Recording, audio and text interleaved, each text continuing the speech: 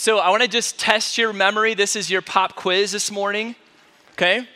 So last week, Chan had 3 points. Can anybody tell me what one of those points are? Raise your hand. What's that? Okay, one of the points. You're good. One of the points from last week, we're talking about biblical threats. Messianic expectations. Okay, good. Okay, a low view of friendship. There's one more.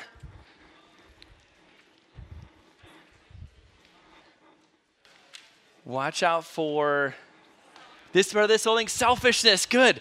All right, I don't know if you were like me this week, just thinking about those different categories, evaluating your own heart. I really appreciated what he had to say last week and the encouragement just to evaluate either the low view, a messianic view, or just a self-centered view of friendship. So today we're transitioning to, like I said, the benefits of friendship. And we're going to talk about really just the value of what God has given to us in friends as we walk side by side. So last week was the negatives, don't go this way. Now we're saying look at what God can give you in a friendship. And the next week is going to be, all right, how do we do this practically? And that's where Chan's going to spend 2 weeks talking about how to be a friend, what are the characteristics of a good friend, how to cultivate that. All right, just to remind you also on your notes, if you see there, I added the book list so you can see the books we're working through. And then also on the back is a QR code.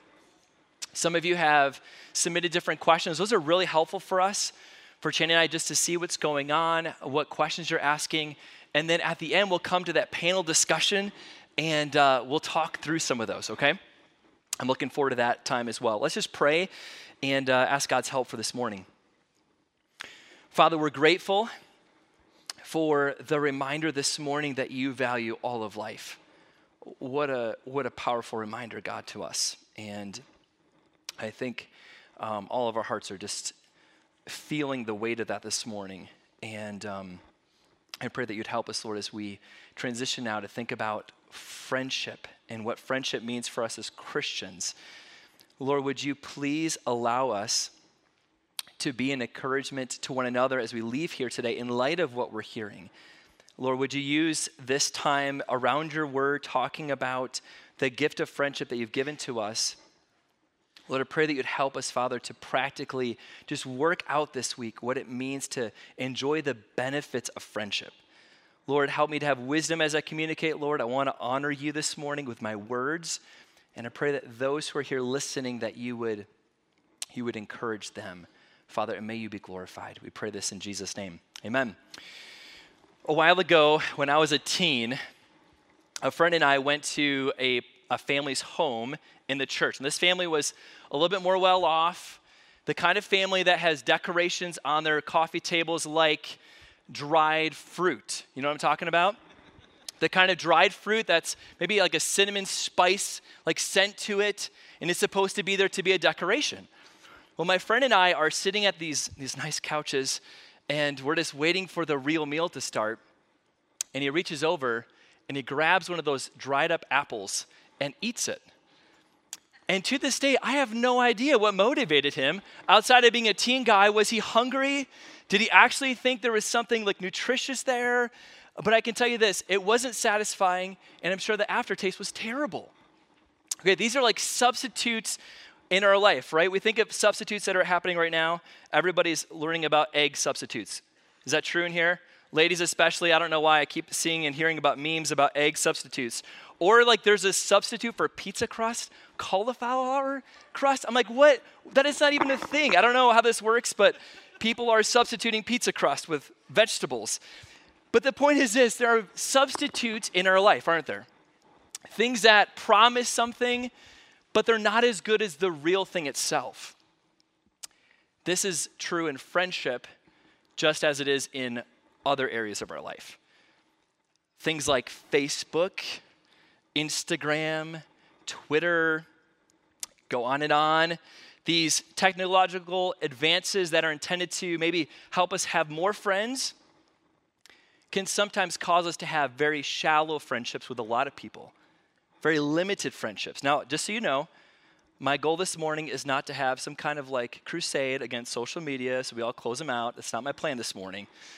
But I do want to call attention before we step into the benefits positively of friendship, to the reality that the substitutes do not provide the benefit that we're longing for.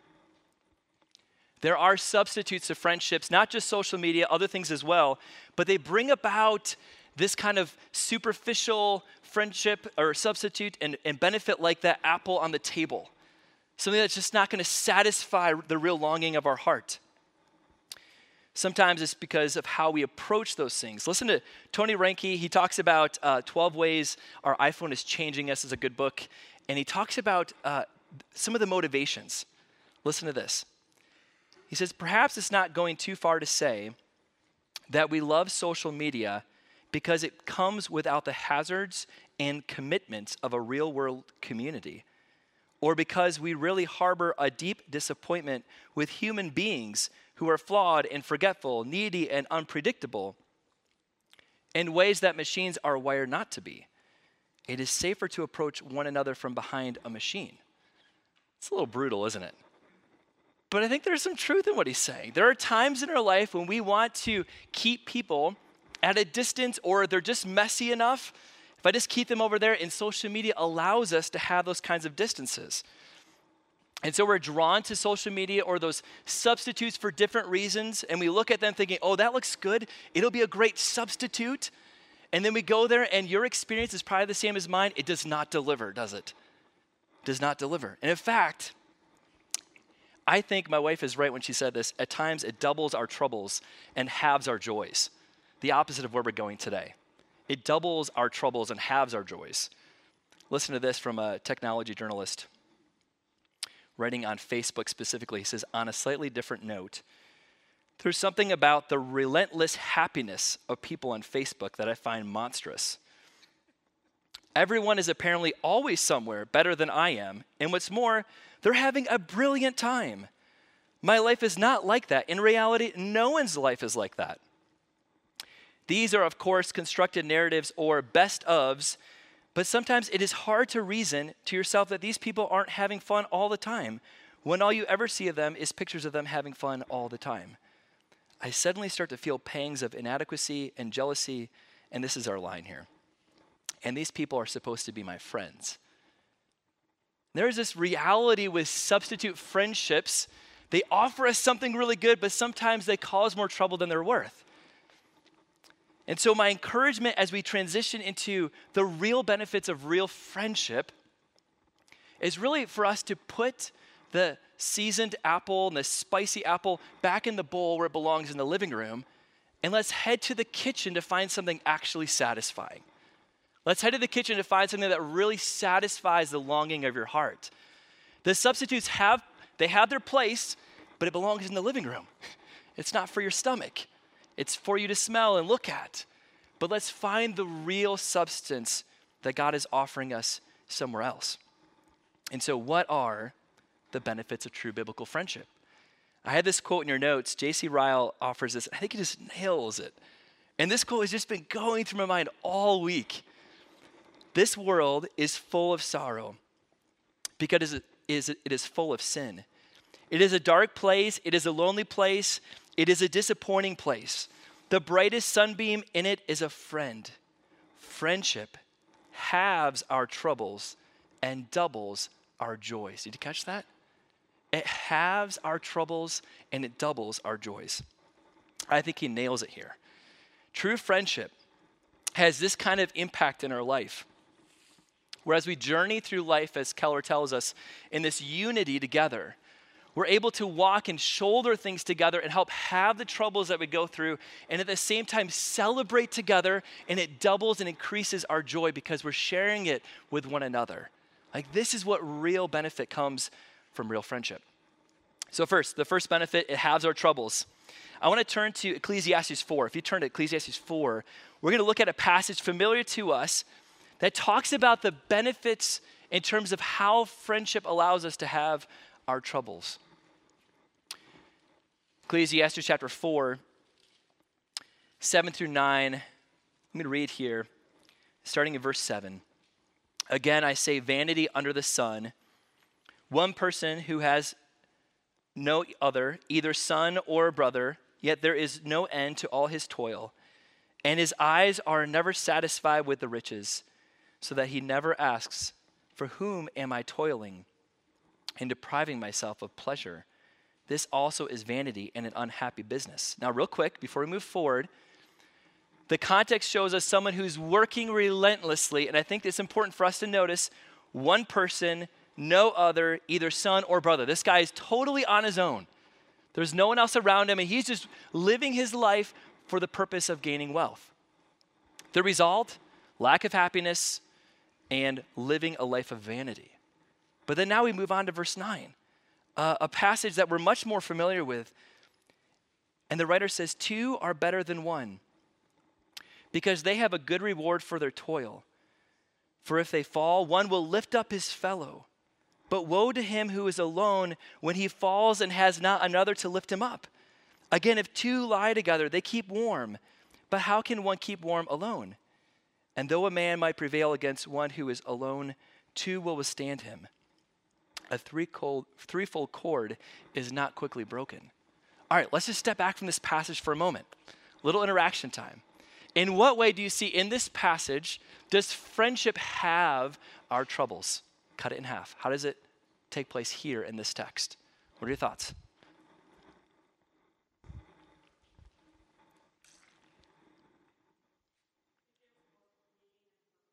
Okay, more meaning and purpose? Good. Good, what else? He's giving multiple examples here. What's happening in those examples? Yeah.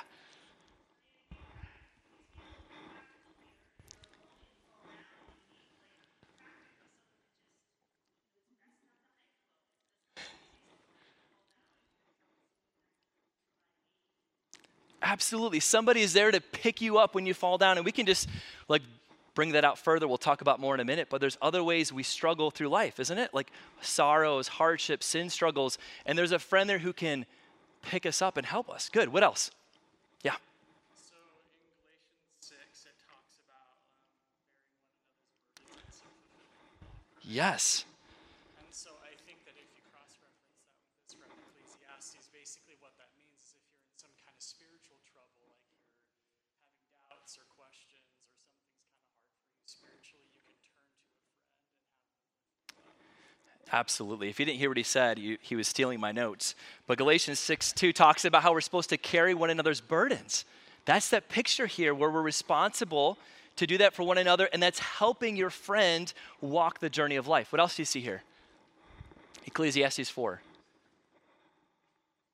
Okay, no one's talking about the awkward one, okay? All right, where they keep warm together. Okay, but we don't want to go down that road too far, but the point is simply this. If you live your life on your own and you're in the desert at night, you're going to freeze. Now, back then, apparently, it wasn't quite as awkward as it would be today, but here's the point. We need one another, and it allows us to go through life and honestly to thrive and glorify God. It halves our troubles. So going back to what he referenced, we're called to bear one another's burdens. Galatians 6:2. And I love Romans 12:15. We are to weep with those who weep. And what's the purpose there? To help have the troubles, to share that burden with them, to carry it with them. I think of that picture in The Lord of the Rings toward the end of the trilogy when Sam says to Frodo, Frodo's about done, and they're almost up the mountain, ready to deliver the ring, and Sam says to Frodo, I can't carry it for you, but I can carry you. And I love that picture where he's a friend who is just coming alongside and he's carrying him up there, able to supply what he needs in that moment. And so let's go back to the definition we've talked about on friendship. Keller says, it is the deep oneness that develops as two people journey together toward the same destination, helping one another through the dangers and challenges along the way. That is biblical friendship. But here's the truth. That kind of friendship is only possible when we have raw and honest vulnerability with one another. It's not a kind of friendship that's going to come natural. Remember, our natural tendency is more the social media side where we can keep people at an arm's distance. They don't see the real me. They just see the me that I want the world to see, to know. We have a tendency to maintain appearances. We want to measure up. We want the world to know that we have it all together, or our friends to know we have it all together. But to have this benefit, you have to be willing to be totally vulnerable with the people you walk with, willing to share the deepest and hardest parts of your life.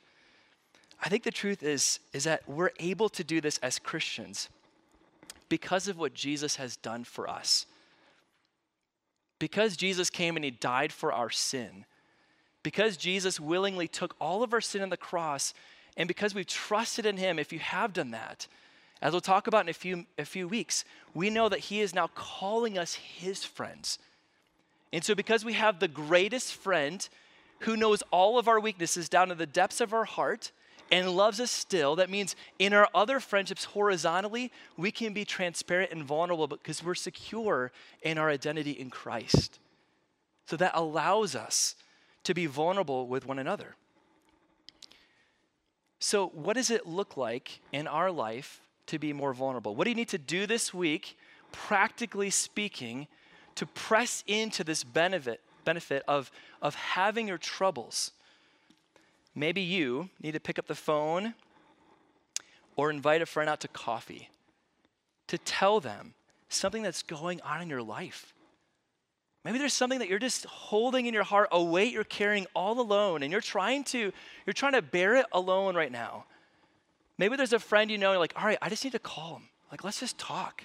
There's something going on in my life. My encouragement to you this morning is don't keep doing this by yourself. God has given you the gift of friendship. It's your call now to press into that with vulnerability and be willing to share what the Lord has going on in your life. But maybe you're on the other side of this. Maybe you're aware that one of your friends is struggling. You've seen things in their life and you're wondering, how are they really doing? Maybe you need to call them up. Ask them out to coffee. Ask them a few questions to try to get them to be willing to share what's going on in their life. Questions like, how can I pray for you? What has God been teaching you lately? What have been some of the struggles you are going through? And I love how just the Psalms remind us of this picture of lament. And whatever they share in that moment, you have an opportunity to bring those in lament to the Lord about the sorrows they're facing. Cry with them, weep with those who weep. So maybe you are on the other side where you need to call a friend you know who's struggling. But regardless, true biblical friendship has a wonderful benefit here where we can carry each other's burdens and walk through life in this way, having our troubles. And so I'd encourage you to prayerfully consider this week, how do I weep with those who weep? How do I walk with my friends this week? All right, here's the second benefit. It doubles our joys. Biblical friendship doubles our joys. Now, there is a way we could talk about this in terms of experience. We'll talk about that in a second. But I want to demonstrate from Scripture how fellowship, relationship, and joy go hand in hand. I'm just going to show you a couple examples. In 2 John verse 12, it has no chapters, just verse 12, 2 John 12. John is writing and he says this, though I have much to write to you, I would rather not use paper and ink. Instead, I hope to come to you and talk, I love this, face to face, so that our joy may be complete. Do you know what he's doing here? He's talking about the latest technology called letters, saying that has its place, but it's never as good as me standing next to you and fellowshipping with you and sharing in joy together. There's nothing greater than that. And so we're called to have this kind of joy in our fellowship. It increases our joy when we're together with others. And then Paul in Romans, toward the end of the book in chapter 15, verse 32, he says, so that by God's will, I may come to you with joy and be refreshed in your company. Paul is longing for that time to be with them, to be encouraged and encourage them. There's joy that is doubling when we're together with other people. Again, if you go back to Romans 12:15, we have weep with those who weep, but we also have, what's the other one? Rejoice with those who rejoice. There's a sense in which we're sharing joy together, and it causes us then to encourage our brother or sister in Christ. So as we think about this, we think about the reality that there is a level of joy that comes as we're sharing it face to face. I want to encourage you this morning that joy really is increased in great ways in our life biblically, but we also see it really connected to what we talked about in the first week, how we're created for fellowship. We're created for relationship. You think about Adam and Eve back in the garden, and Keller made this point I thought was very helpful. We talked about it in the first week, but I think it's so important now even to remind ourselves of. He said, God made us in such a way that we cannot enjoy paradise without friends. God made us in such a way that we cannot enjoy our joy without friends. And then this line, human friends. Like we know this in experience, but here Scripture is making it so clear. There's a shared joy as we fellowship with one another. Drew Hunter, in his book on friendship, he speaks on this a little bit, and he says, a joy unshared is a joy unfulfilled. A joy shared is a joy doubled. Isn't that true in your life? We can see that there is a connection between relationships and joy. We not only help each other by picking one another up, but we also celebrate God's good gifts in our life. Now think about this experientially just for a second. Think about the most exciting news you had in 2022. I would have said 2023, but we're not that far in, so I don't know what you've had. So 2022, the most exciting news, a new job, a new house, maybe you got married, engaged, you found someone you like, maybe you didn't, I don't know, just come up with something, okay? So you have your idea, right? Something you're excited about. And imagine this moment of excitement and celebration. You run to your room, you shut the door, and you celebrate. Woo-woo! And you throw confetti on the ground, and you cheer by yourself. How did that go? We know experientially that's pretty lame. There's no one there to celebrate with you. There's no one to, they're like, what's going on in that back room? Okay? Joy is meant to be shared with others. So we know that experientially, but yet that's how we operate sometimes. We don't let people near us enough to know what's going on in our life to be able to celebrate with us.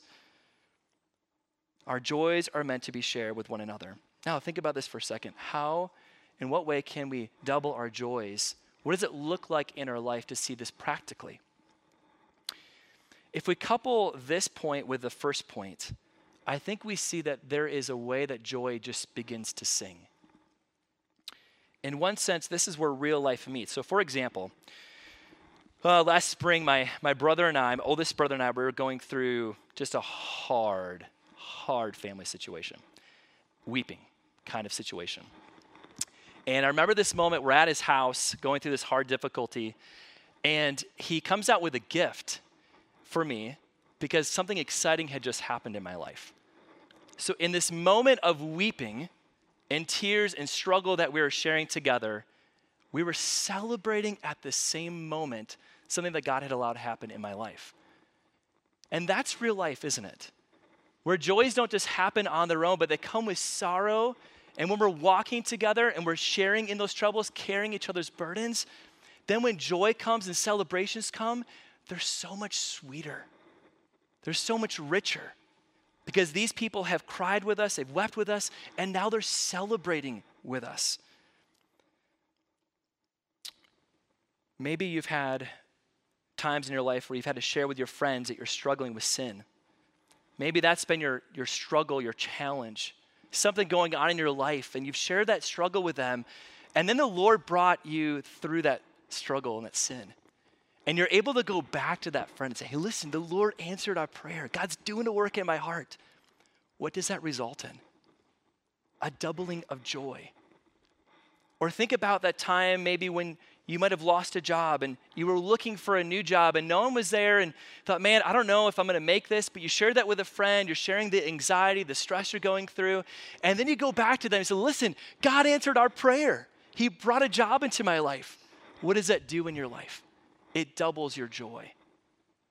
That's why I think it's so important for us to understand that we have to carry each other's burdens, and then it moves us to this point where it doubles our joys. It doubles our joys. Then there are times when God simply just gives us good things in life. Times when he brings something into our life maybe we didn't expect, something to celebrate. Who do you turn to in that moment? Maybe there's a friend right now who you need to call up and to say, hey, listen, did you know God did this in my life? I just need to tell you. I need someone to celebrate with me what God is doing in my life. Or maybe you're aware of a friend who the Lord has been working and doing something mighty, and you need to call them up this week and just celebrate with them. Rejoice in how the Lord has helped them. Yet I think it needs to be said that this benefit comes with greater challenge than the other one. Kind of its own unique struggles and challenges. And here's what I mean. When we share our troubles with others, it's easier to express our neediness with them. It's a lot more difficult to express the benefits and what the Lord has done. This comes sometimes when we feel like maybe if I share that, they're going to feel worse about what God's doing in their life. Have you ever been there before? Struggling to know what should I share, what should I not share with my friends? I think this is one of the reasons why Christian friendship is so distinct from all others. Going back to our identity in Christ, because Christ is that unifying factor in our life. If you're the one who's going through sorrow and your friend is celebrating, you can turn to the Good Shepherd and trust that those sorrowful gifts are still good. Though they might cause weeping in your life, you can set aside the weeping for a moment because you know that God is doing something good in your life, even though it's difficult and hard, and you can still celebrate with your friend. And because of your genuine love for them, you're guarded from the ditch of jealousy. Because you genuinely care for them and you genuinely want the best for that person. And so God is able to guard your heart from that kind of jealousy when you're going through sorrow and they're celebrating in life. But then to switch this around for a minute. Maybe you're the one who's celebrating and you know your friend over here is weeping. It could even be about the same thing in life. But your relationship with Christ, your love for them causes you to maybe put aside the celebration and put on the clothes of mourning for a few moments and weep with them. Christ calls us to walk in wisdom through life as we seek to carry burdens, but also celebrate what the Lord is doing. So Romans 12:15 again, rejoice. Rejoice with those who rejoice. Here's that quote again. The world is full of sorrow because it is full of sin. It is a dark place. It is a lonely place. It is a disappointing place. The brightest sunbeam in it is a friend. Friendship halves our troubles and doubles our joys. This is what real friendship looks like. Real biblical friendship looks like. So my encouragement to you this morning is maybe you need to set aside that dried up apple, put it away in the basket. Maybe this week you need to be intentional, heading to the kitchen, means getting off the couch, walking to the kitchen, putting the work in that's necessary in your friendship to enjoy the benefits that God is offering you there. The benefits of walking through life, carrying each other's burdens, and seeing your joys doubled because of what Christ has done in your life. Let's pray. Father, would you help us this week to sink our heart and our energy into pursuing this kind of friendship.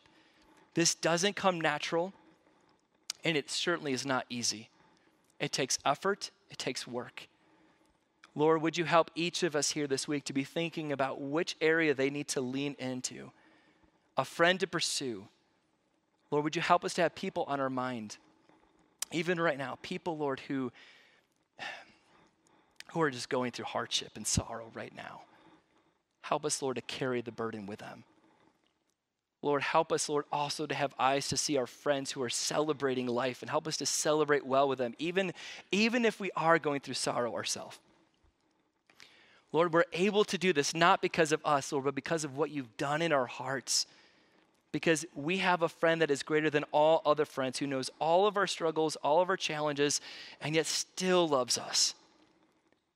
And Lord, we know that you have loved us by dying on the cross for our sin, and that enables us and empowers us then to love one another. And I pray that that would be true in how we relate to one another in this room and the friends we have even outside of this room.